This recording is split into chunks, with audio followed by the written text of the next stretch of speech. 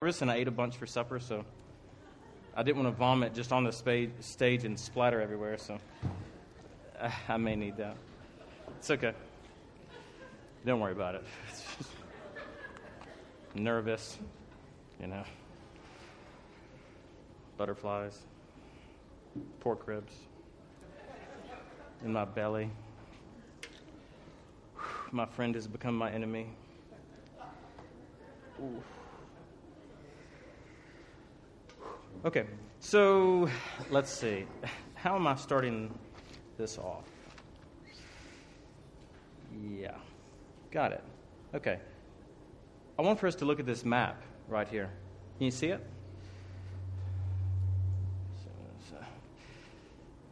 Okay. All right, I want you to take a good look at that map, and I want to tell you a story. This is a story that God has kind of built in me over the years. It's an analogy. It's an analogy about who we are, about who you are. It's about the church. It's about the calling. It's about this great commission that we've been given that Mitch spoke about earlier. So let's take a few minutes, and I want you to just kind of go with me on this. Could somebody bring me that chair right there? Thank you.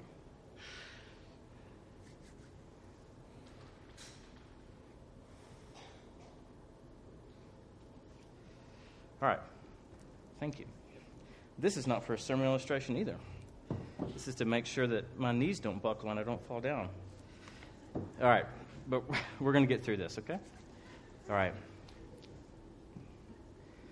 Is Tanner in here? Okay, good. I'll make sure I don't look over there. All right. As I'm going to get through this. But I will get emotional, okay? So, I may cry, spit, vomit, all the bodily fluids out here on the stage. But we will get to the end of this, okay?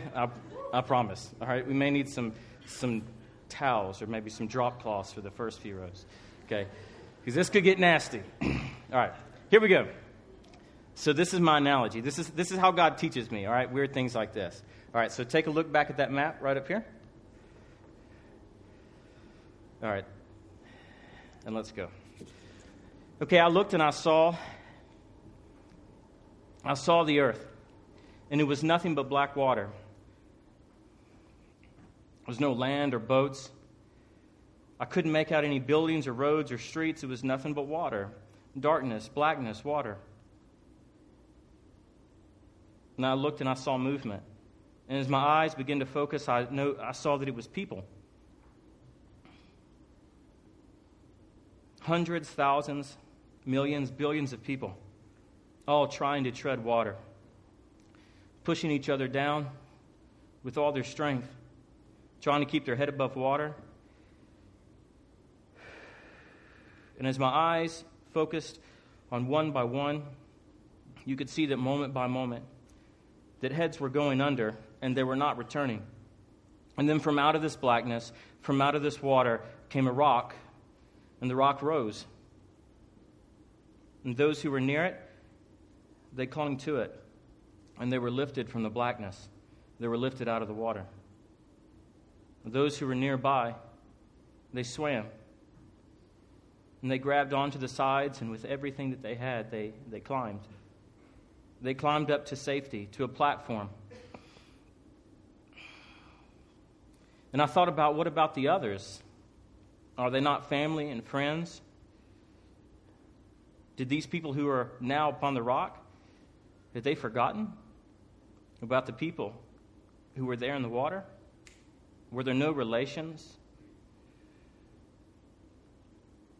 Were there no friendships? Had these now upon the rock forgotten from where they came? And then my ears began to hear, and I heard some shout, "Come, swim to the rock, swim, swim to the rock." And those who were within earshot of those who were speaking and screaming and crying out, "Come, swim, swim," they began to move, and they began to come closer to the rock. and they shouted their salvation at the rock. And a few more came. And then my eyes focused on a few groups. And to this day, I still do not know or understand fully what I saw. But some had begun to plant flowers in the crevices of the rocks. And others had begun to form circles and tell each other stories and talk about politics and debate issues of theology. They told each other funny stories and entertaining stories. I looked at others, and others were impressing each other with their talents and the ability, even complimented each other on their clothes and how nice they looked as the clothes began to dry upon the rock. And had they forgotten where they had come from only moments ago? And those who shouted continued to shout, and then there were others, some, they began to pry up the platform with their bare hands. And with the clothes that they had, they lashed the boards together to make ladders, to bring more people, and as far as their arms could extend. And anything that they could get their hands on, they reached out to bring others in, crying, there is salvation at the rock. And a few more came. But still, if you look beyond the rock, heads would go under and they would not return. Millions and billions, as far as the eye could see. The waves were simply head and shoulders, rising and falling, and some would appear no more.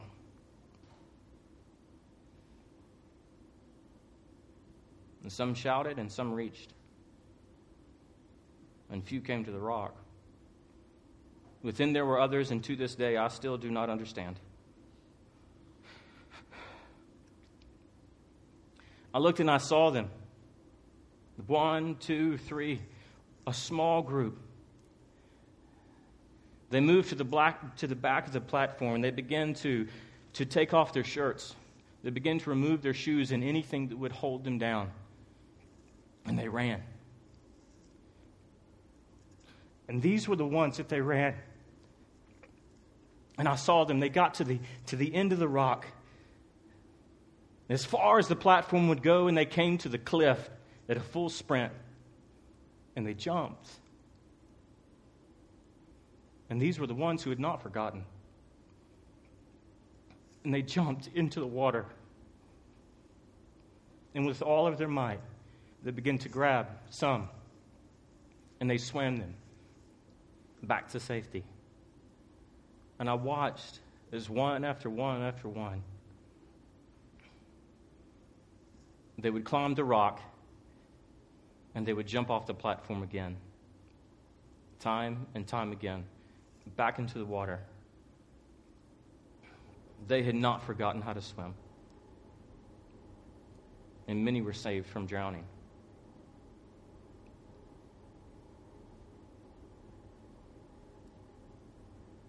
God, we love you and we thank you for the opportunity to be here, to sit here together in a place where we're able to visit and to enjoy, to sing your praises, and to hear your word, to be encouraged by others. God, we love you and we thank you for the freedoms that you've given us. I pray that they will not become our curses, but they will be opportunities to press on harder, to press harder for you. In the name of your Son, Jesus, we pray. Amen.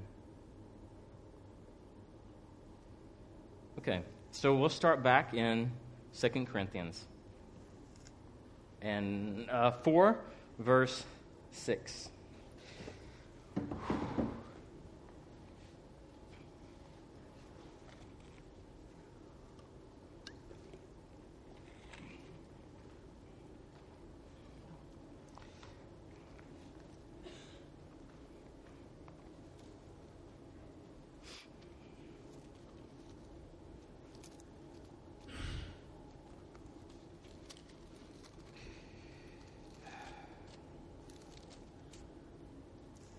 Okay.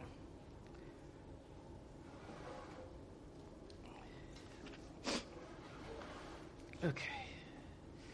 4 verse 6. All right, so yesterday we talked about Roberto. What's going to get Roberto looking more like Jesus? What is it going to take for him to look back in the mirror and to behold the glory of God that's manifest in him, that's shown in his life? So we talked about this process of being more transformed into the image of Christ, by Christ, and for his purposes. And remember that this is a process that we're moving from glory to glory. It's not something that you do after a weekend at Snowbird. It's not something that you do after you read a great book or go to a conference or come back from a mission trip. This is your life's journey.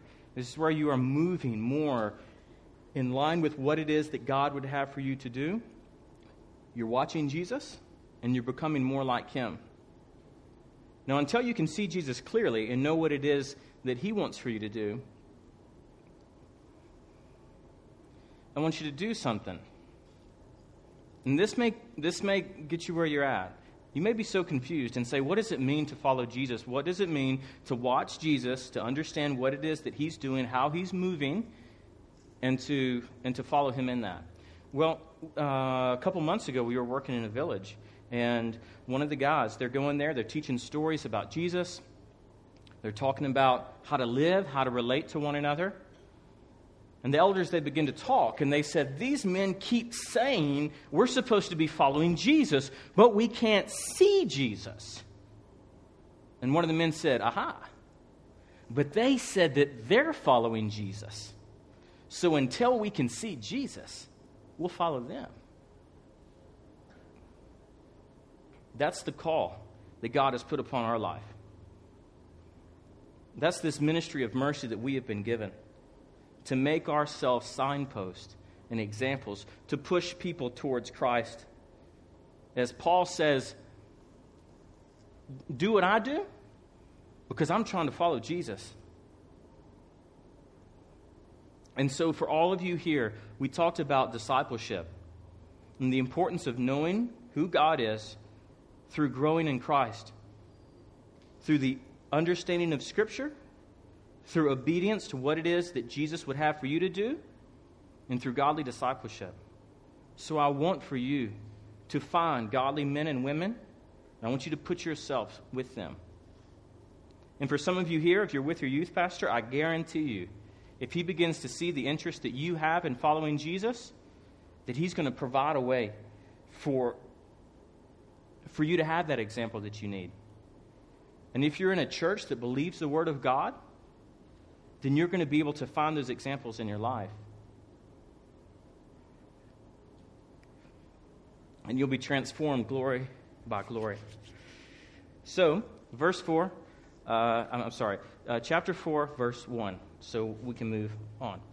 Therefore, having this ministry, by the mercy of God, we do not lose heart, but we have renounced disgraceful and underhanded ways. Let's stop there just for a moment. And I want you to focus on this verse. Therefore, having the ministry by the mercy of God. This is what we've been given. We've been given the ministry. We've been given what we like to call the Great Commission, to be witnesses of Jesus. And it's hard, and it's difficult. And so Paul says to us, do not lose heart. That's kind of a quirky phrase. And what does that mean? So he's writing this letter, all right? But the language that he thought in was Hebrew. And Hebrew's got this really cool expression. And it talks about don't lose heart. Now, what does that mean? All right? This word heart, it simply means what's inside of you. What's at your core. And Paul's saying, don't lose what's inside. Don't lose heart. Don't get to a point as you're following Jesus, as you are doing this ministry that you've been given to be a witness to the nations for the sake of Christ in the power that God has given you. Don't get to a point to where you say, you know what, this is really just too hard. I'm not going to follow Jesus closely. I'd rather have the things of this world, and I've begun to burden myself with so many things, with so much stuff that I'm trying to carry as I'm following Jesus, that I'd rather just slow down a little bit and let Jesus go on. When you may find yourself just sitting down, and Jesus is nowhere to be seen because he's moving. Don't do that. Don't lose that. It's hard to follow Jesus when you're carrying a lot of stuff with you. So, keep what's inside of you inside. Keep the Jesus Christ that has been put inside of you, this light which is salvation, keep it centered at your core so that you will be able to give that to other people. And do not lose it. This may sound like a simple thing, but Paul repeats this phrase throughout the letters as he writes. Don't lose it. Don't lose heart. Now, why? Because so many people do. So many people, even people that I came up with in ministry, who were discipled right beside me, they have lost heart. They have given up, or they have given it away. And some because of just stinking laziness, some because the enemy stole it from them, some because they just gave up. They gave into the temptation to sin, into addiction. And as they stumbled and fell, the ministry that was within them, it spilled out. This is something in our own lives that we will have to guard. This is something that we have to protect. Because this is something that we have to maintain in order to give it away. So, we will move. All right. Verse 6.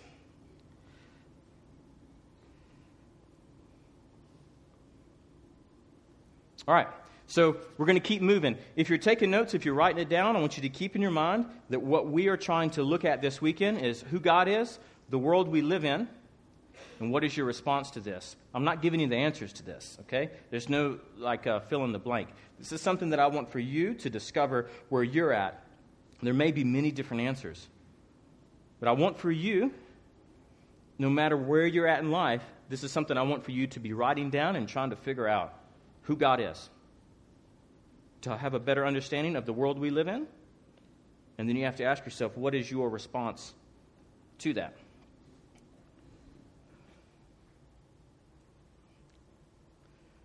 Verse 6. For God who said, let light shine out of the darkness, has shown light in our own hearts of the knowledge of the glory of God, which is in the face of Jesus Christ. So the God of the cosmos, the God of Genesis chapter 1, who said, let there be light, and there was light, that same God, in that same creative process, said to you, Roberto, he said, let there be light. And light was spoken into his life. Light was spoken into your life. In the ignorance, in the sin, and the bondage that you had within you, it fell away. And no longer are you bound into Satan, and no longer are you bound into sin. No longer are you bound to the world, but you have been given freedom. You have been everything in this light that is within you, in this light that God gave to you, that He created within you. Now I want you to identify that, and I want for you to own that. I want for you to read Genesis chapter 1 when God says, let there be light, and to say, that happened in me, and then to move past that and to see it happen in others.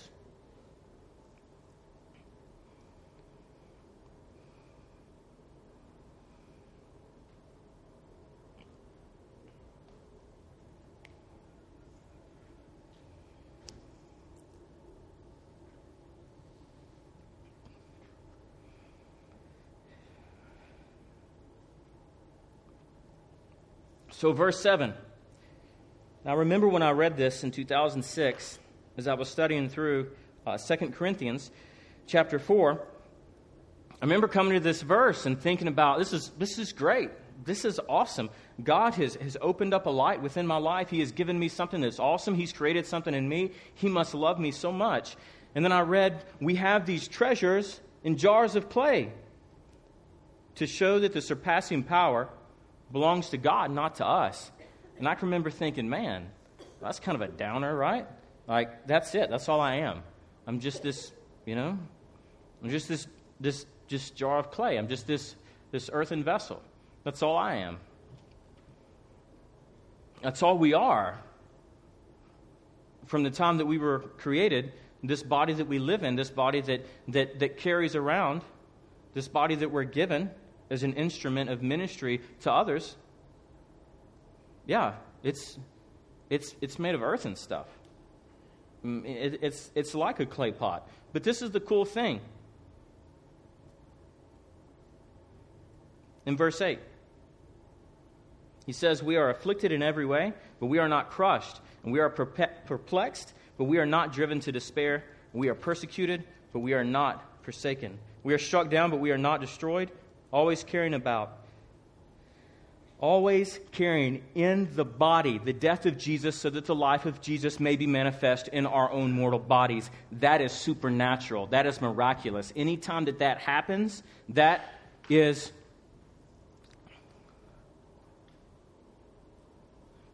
one of the greatest things that you will ever see happen in your own life.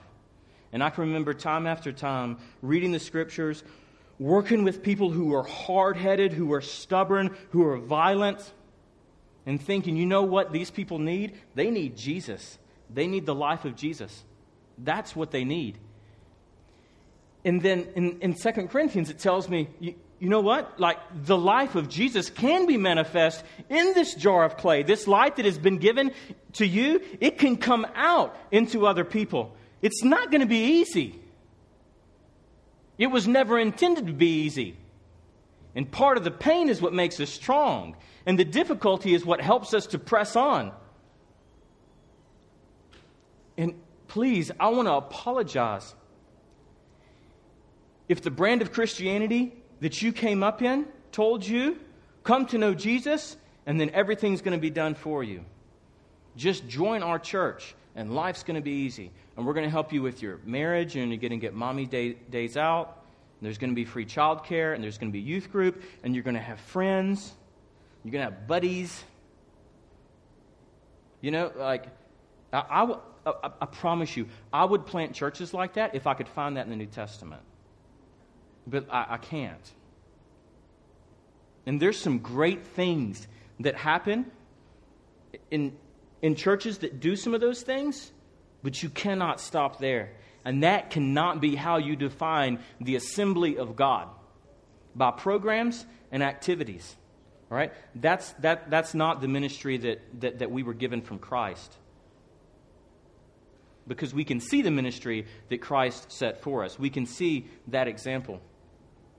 So we have to make sure that what we are doing is for the sake of getting the gospel into areas where it is not known. What is the purpose of a light if it shines and no one sees it? What is the purpose of your light if it shines so small that nobody notices it?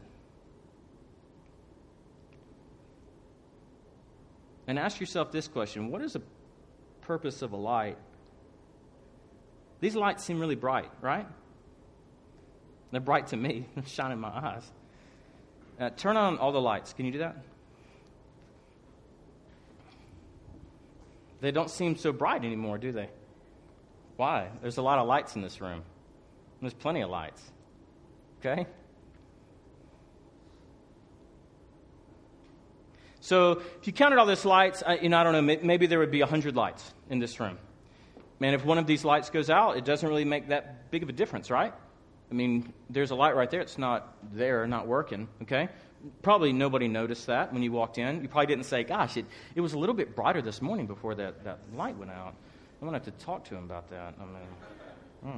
But is it possible to turn down all the lights except for one? Can you turn one light on? Can you do one?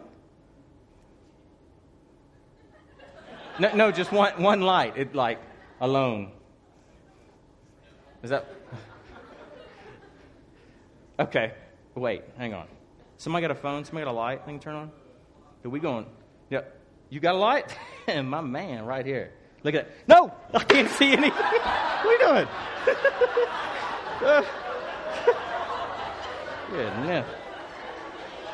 Okay. All right, we're going to rein this back in. Let's see, where are we? All right, all the lights down. Okay? All right, now this is the cool thing. So we had all the lights on, okay? All this light. And keep in mind the light that exists within all of us who are believers and followers of Christ. Now I'm going to turn on one light in a dark room. Wow. This is what it's like to reach an unreached people group. This is what it's like to go into the darkness and to shine your light. This is incarnational ministry. This means you become like Jesus, and then you take Jesus to them. So, when I was given a choice, did I want to be a light in a room full of lights, or did I want to take my light and go into the darkness? I chose to go to the darkness because I thought that that's where my light would be best used. And all of us have been given a light. All of us have been given, by the mercy of God, this ministry and this light that has been created within us, which is Jesus Christ. Okay, you can turn the lights back on. But we're afflicted, and in every way, but we're not crushed, and we're perplexed, but we're not driven to despair. We're persecuted, but we're not forsaken. Following Jesus Christ is going to be a painful process. If it's not a painful process, you may not be following Jesus. You may think you are. Some people do that. This in Sudan hand language, this means follow. Okay, so this is, you may not be following Jesus. You may be following something else. You may be following somebody, a person, when you need to be getting closer to Jesus. You may have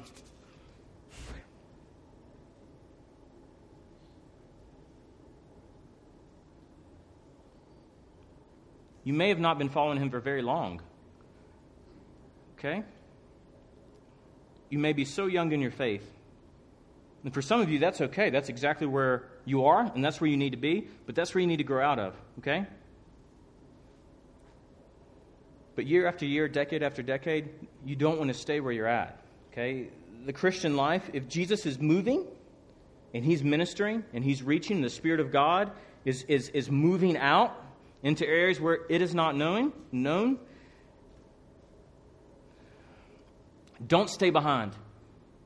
And keep pace with what the Spirit of God is doing within your own life. And this is going to take spiritual growth within you. This is going to take your own devotion to God and releasing the things of this world.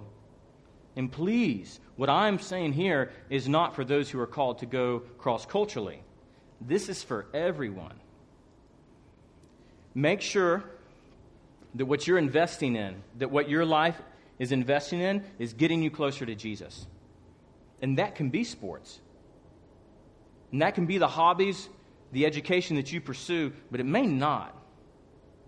And I want you to be asking these questions to people who are discipling you. And I want you to be asking these questions in the time in which you're praying and meditating, asking these questions of Scripture and getting your answers. And to know, is this getting my light out there?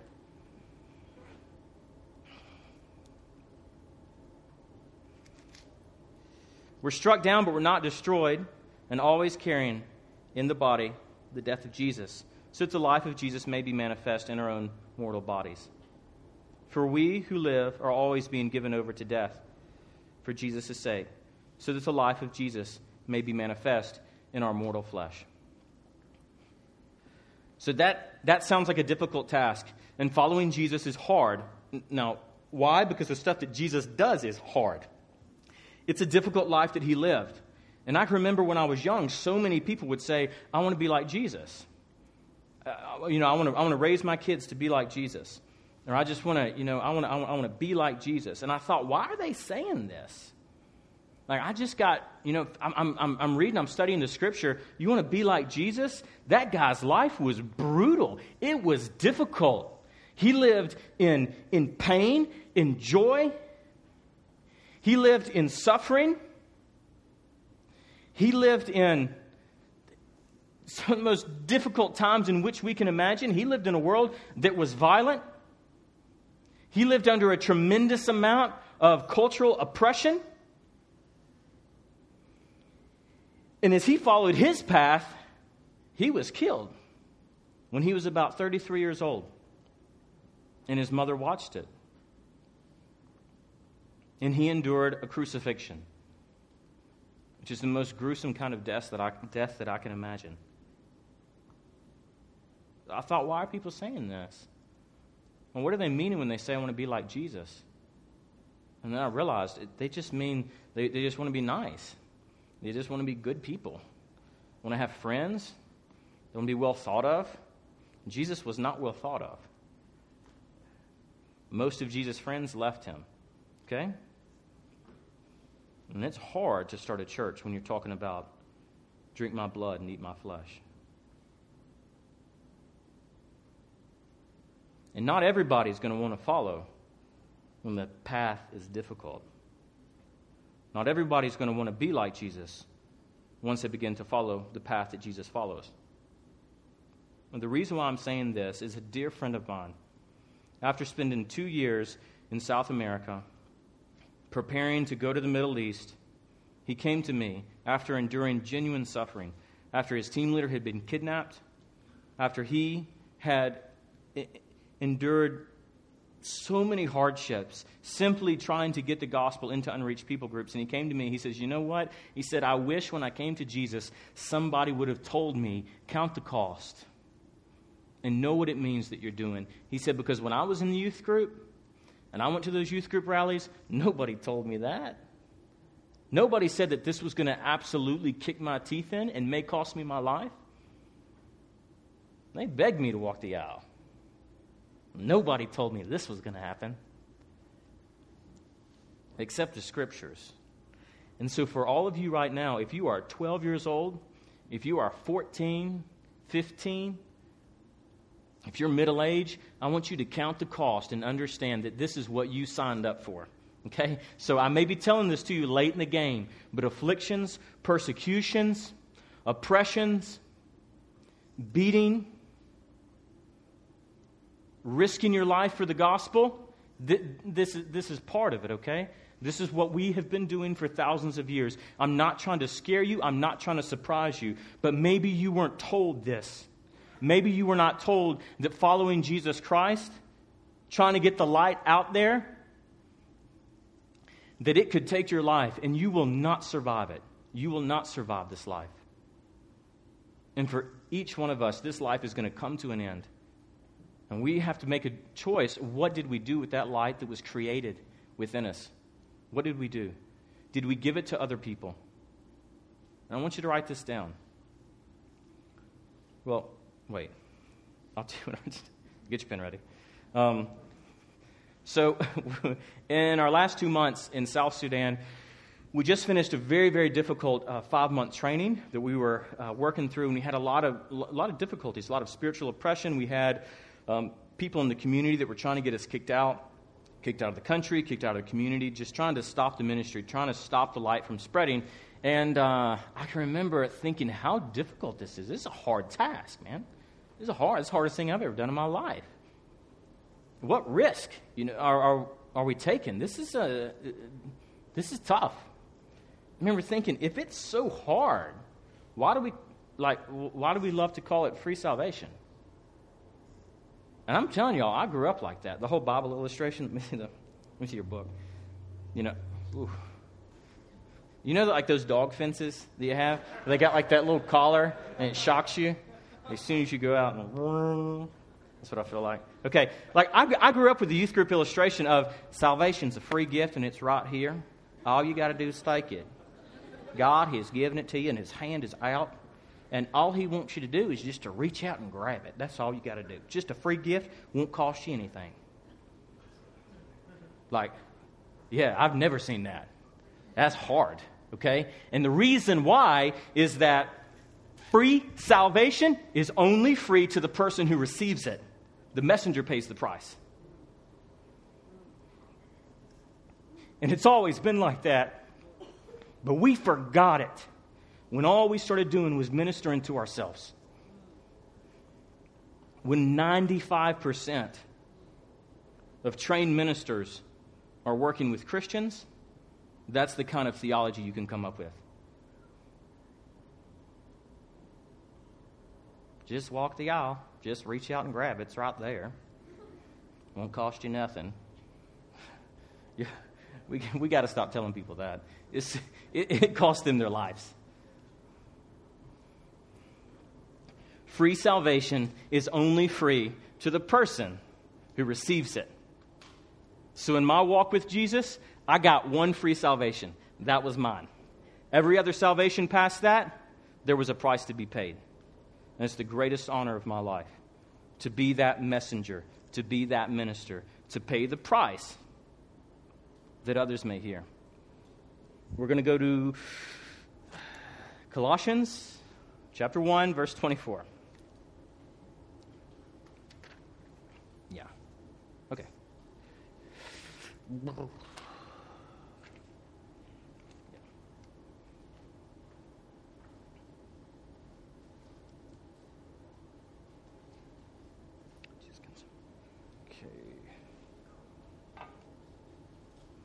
All right, so let's see. It may just be one verse. All right, does everybody have it?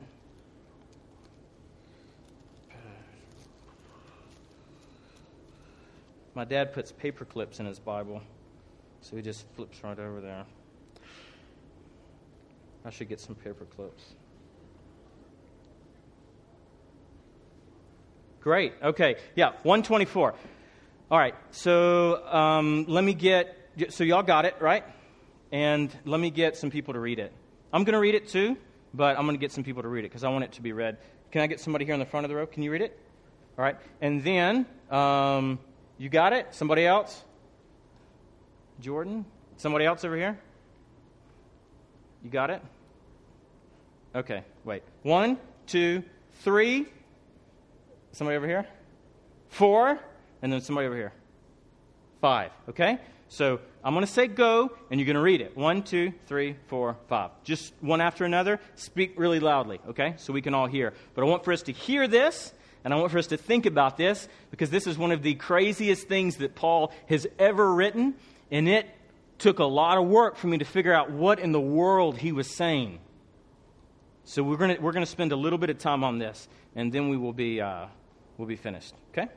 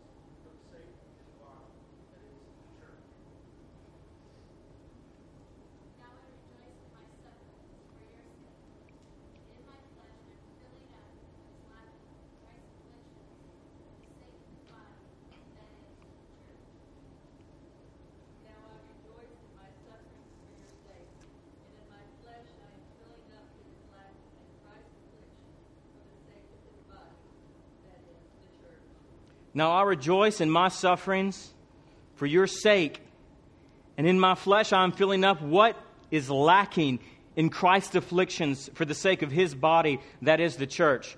What in the world does that mean? So what is lacking? What's lacking in the afflictions of Christ? What's still left over for Christ to suffer? And so I'm reading this and trying to figure it out, because I know that the atoning work, like what made salvation possible, that's done, okay? That's finished. However, it appears that there's something that's still like lacking. There's something that's still going on here that Paul's saying that he's part of. I'm doing these sufferings. I'm bringing these sufferings upon my body for the sake of the church, and the sufferings that I'm taking on, it's what's left over. It's what's lacking still in the afflictions of Christ. He's trying to fill that up. And I'm praying through this and reading through this and it's saying, why would Paul say something like this? And it's because it's true. The body of Christ is not finished suffering. The physical body of Christ, that suffering is complete. But for the sake of the church, the body of Christ will continue to suffer, and that is lacking, okay? And still today, 2016, this is lacking. We are in a suffering deficit in the church because we are unwilling to suffer for Christ. We are unwilling to risk it all because of something that maybe Jesus wants for us to do.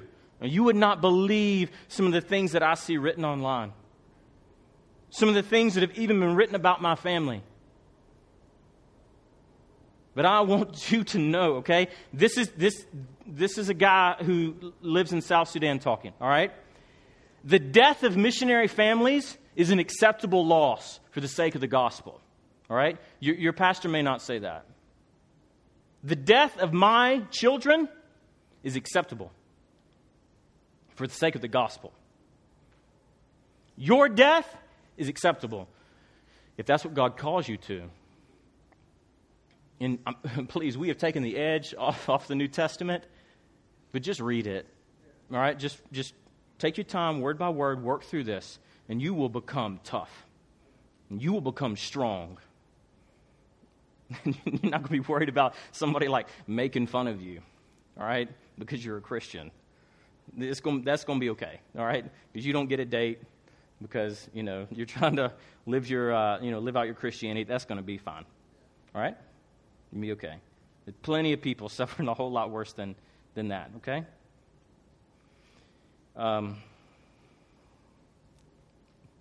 Free salvation is only free to the person who receives it. For the messenger, the suffering that takes place. And that's what we're working through, and that's what we're trying to get through. So, in the context of what we're talking about this weekend, when you go to an unreached people group, you are able to say to them through your presence, through you coming to them and sacrificing your home and your home culture, sacrificing your language for their language, learning to live with them, learning to live among them, that you, as you are conformed into the image of Christ, that you are able to suffer what is lacking in the afflictions of Christ. You're able to join Christ in the fellowship of His sufferings. As you become more like Jesus, you take on more of the afflictions of Jesus, and you are able to stand before that unreached people group and say, "Behold the love of God. Behold the sufferings of Christ as I come to you." And I've got a story to tell you. And a long time ago, that there was nothing, that there was only God. And it was God who made everything. He made the heavens and He made the earth. He made everything that we see. He made things that we can't see. And that story will continue to talk about the history of the people of God, to talk about the kings and the prophets, and how the people of God moved towards God. They moved away from God and they moved towards idols. They moved in towards demonic practices. They moved back towards God. They lost the Scriptures. They found the Scriptures. And we ended up in a whole lot of confusion. Until one day, an angel came to a girl named Mary. And he told her that she would give birth to the Savior, which would bring salvation to the world. This is a story that is worth risking everything for. This is a story that is worth the afflictions of Christ. If Jesus Christ is God and they don't know it, okay? And they don't know it, somebody needs to go tell them. So for us, we're only given two options. The Scriptures and the teachings of Christ, the example of Paul and what he teaches us, only gives us two options when we're talking about that, all right? When we're talking about those who are drowning. Is you go to the ends of the earth and you plant yourself there where the gospel is not known and people don't understand who Jesus is. And you go to that place Can I step off the stage? They're not? Okay. All right, I'm about to go, okay? All right. So you go cross-culturally. You go into that place that is dangerous, that is not safe, where there are a few that may want to hear the story, but in obedience you go and you move and you cross that line out of communities and countries that have the gospel, okay? That's the difference, all right, when we're talking about inner city ministry and we're talking about unreached people groups. We're talking about people who have access to the gospel and people who do not have access to the gospel for generations. Thousands of years, no access to the gospel. That's a different thing, okay? That's different. So your one option is you go, okay? And you as the incarnational missionary, as the emissary of God, he who has been sent out, is that you go and you plant yourself there, and then day one, your work, your task is that you grab hold tight of the gospel and you begin to pull it where you are. You begin to pull it into your people group, into that land where now you have risked it all to live there, and you pull it. If you're not doing that, okay, and some of you are, if you're not doing that, then you're here.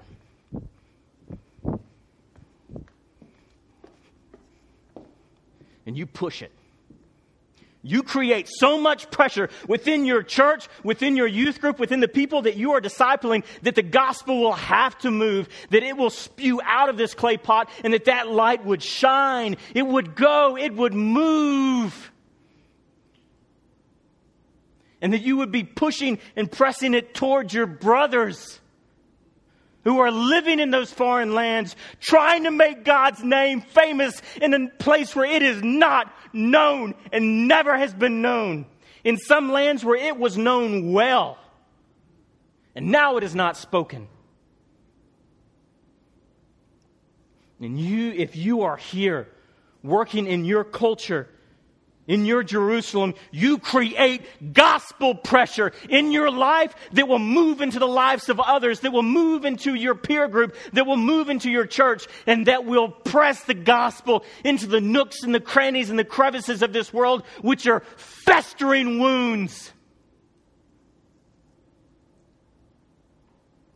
And that we will help this world heal from the pain and the torment that it lives in. I wish I could take you with me and walk some of these paths and see the utter destruction that we are doing to ourselves, and to see how little the church is doing. How little the church is doing in places where they have no hope. And for some of us, the task, it just seems too large. And we may say to ourselves, what can we do about it? It's about 3,000 unreached people groups. It's been that way a long time, all right? It seems like all the easy places been reached, okay? If we can get trucks and radios and airplanes and we can get people out there, then it seems like that's, we did that and it's working, okay?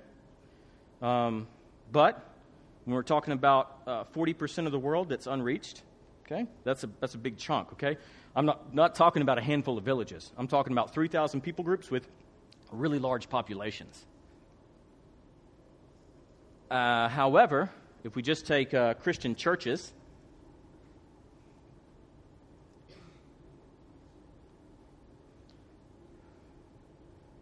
there's about 9,000 churches for every one unreached people group, okay? That's pretty good statistics. About 9,001, all right? I like those odds. That sounds good, okay? But if like 9,000 of those people don't show up to a fight, who wins? The one's going to win by forfeit. And that's what's gone on generation after generation. And from my grandfather and to my parents and now to me, crying out to you, we have passed on this responsibility generation by generation because we love ministering to ourselves. That's really the most enjoyable. That's the most fulfilling. And it is funny for me to be here talking to you, and everybody's paying attention, okay? Because I'm used to, like, goats wandering through here, all right? Gunshots over here. Children urinating, on the floor. So, like, everybody's paying attention here, and this is great. And y'all like me, okay? I'm pretty well liked. In South Sudan, there's a lot of people, they don't like me, and they want me to go away. And that's hard ministry. That's difficult, all right? Day in, day out, year after year after year, a whole group of people trying to get me out, trying to get our team out, trying to get Jesus Christ out, not wanting for the people to know that they have access to God and they don't have to pay the spearmasters for the rains to come or for their goats to multiply, for their child to become well. When we came there, we began to destroy a whole industry of animistic practices, a whole economy that was based on lies and oppression of their own people. And they don't like that. And that's tough. I love being here, okay? I really do. I love being here, and we're going to be here for a few months, and I'm going to try to be at Snowbird as much as we possibly can. But, I mean, this right here ain't doing a lot, okay? This flashlight, like, you can see it, but you don't really notice it. Well, that's bright. Yeah. All right? But you don't even notice when it turns off.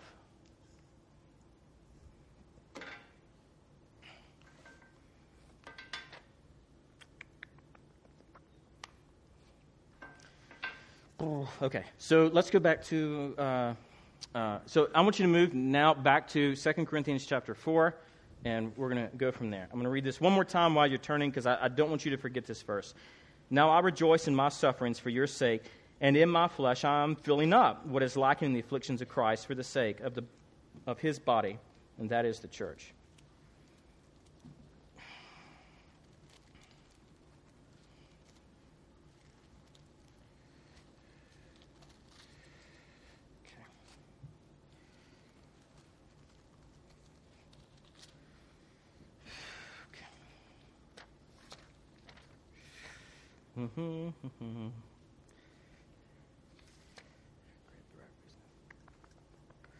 All right. So let's finish up. For we who live, we are always being given over to death for Jesus' sake, so that the life of Jesus may be manifest in our own mortal flesh. So death is at work in us, but life in you. And since we have this same spirit of faith, according to what is written, and I believe and I spoke, and we also believe, and so we spoke, and knowing that he who raised Lord Jesus will raise us also with Jesus, and to bring us into his presence. Okay? So the God who put the light in you, who gave you this ministry, he's going to raise you up. Okay? You're going to be raised up just like Jesus was raised up. So what more do you want? Like, where in there is there room for fear? Okay? I'll work through this stuff. All right, I'm a dad. At what point does God give us the opportunity to fear anything but him? Should our fear not be consumed in him? So if some of you out there are working through this and thinking, "Wow, this is scary. This is scary stuff. I didn't know following Jesus was like this. Following Jesus in America was like this." Then now we have the responsibility to reach the unreached through our churches and through our communities.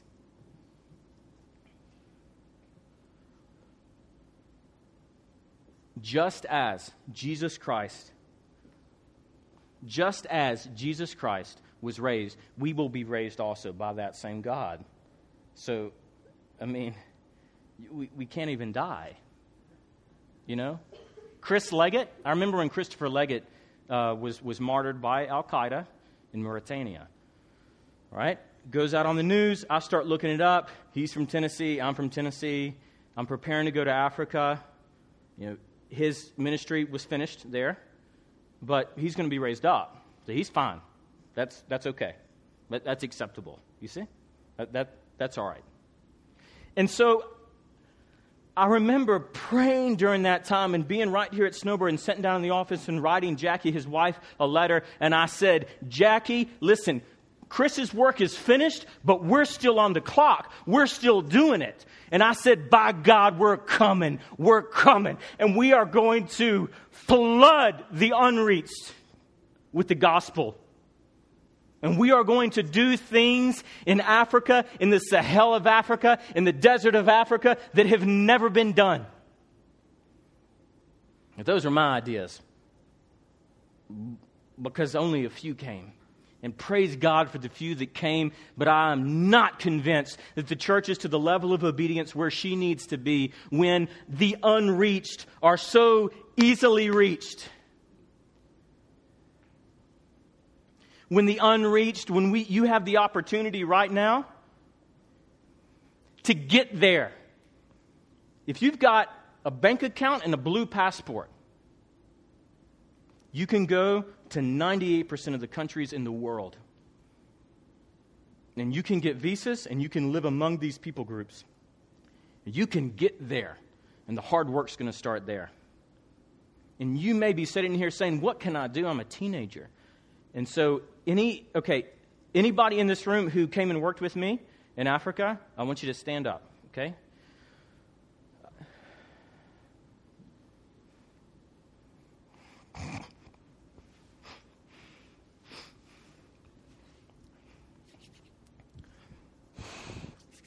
All right. These people, they took a few months of their life and they were strategically involved in the reaching of an unreached people group and starting a process for another unreached people group to be reached.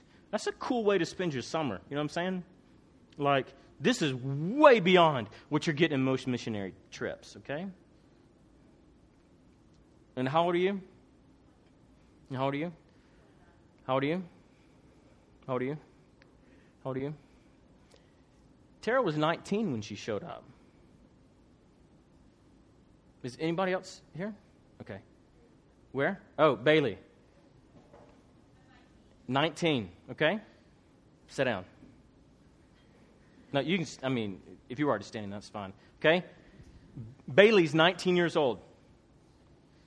I go and pick her up with the team.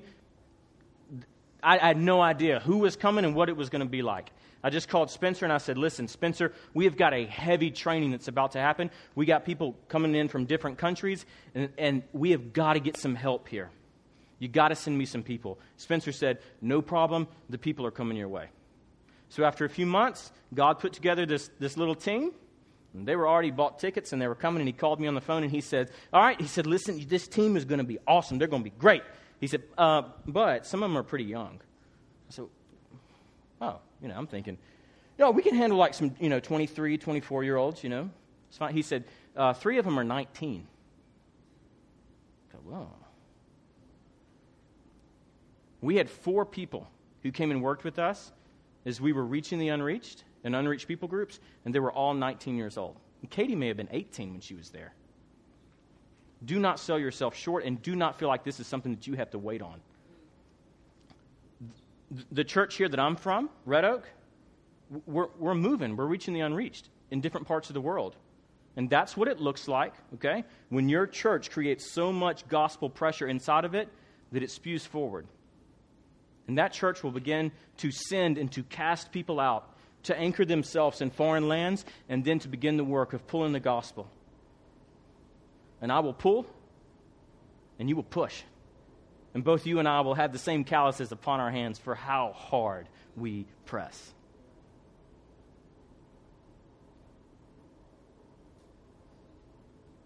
So that's what we have been given, and that's what we've got. You've been given a task, you've been given a God, and now you've been given the opportunity to respond to that.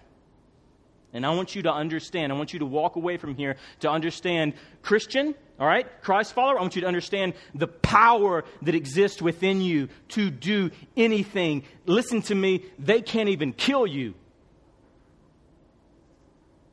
They can try, but your soul's bulletproof. That's it. There is no weapon No weapon formed. No weapon made of chemicals, no weapon made of steel, no weapon made of explosives that can harm you at your core. Because that's Christ. And that is where nothing can destroy. So be brave, my friends, and press on and charge in. Because God has given us immortality and superhuman powers. But we're looking for something else. Isn't that weird? So often we're praying for things God does not want for us to have. We're trying to do things that God doesn't want for us to do, and it's confusing. And you're seeing Christians using the talents that they have been given, using what it is that God has given to them, the light that has been created within their lives, for things that are not gospel-centered. And we're saying, God, we just need this other little thing. Really. Like, okay, I know, like, you've been giving me a lot of stuff, okay? Like, I've got a lot of things, but I just need a little bit more things that I'm just still trying to work on.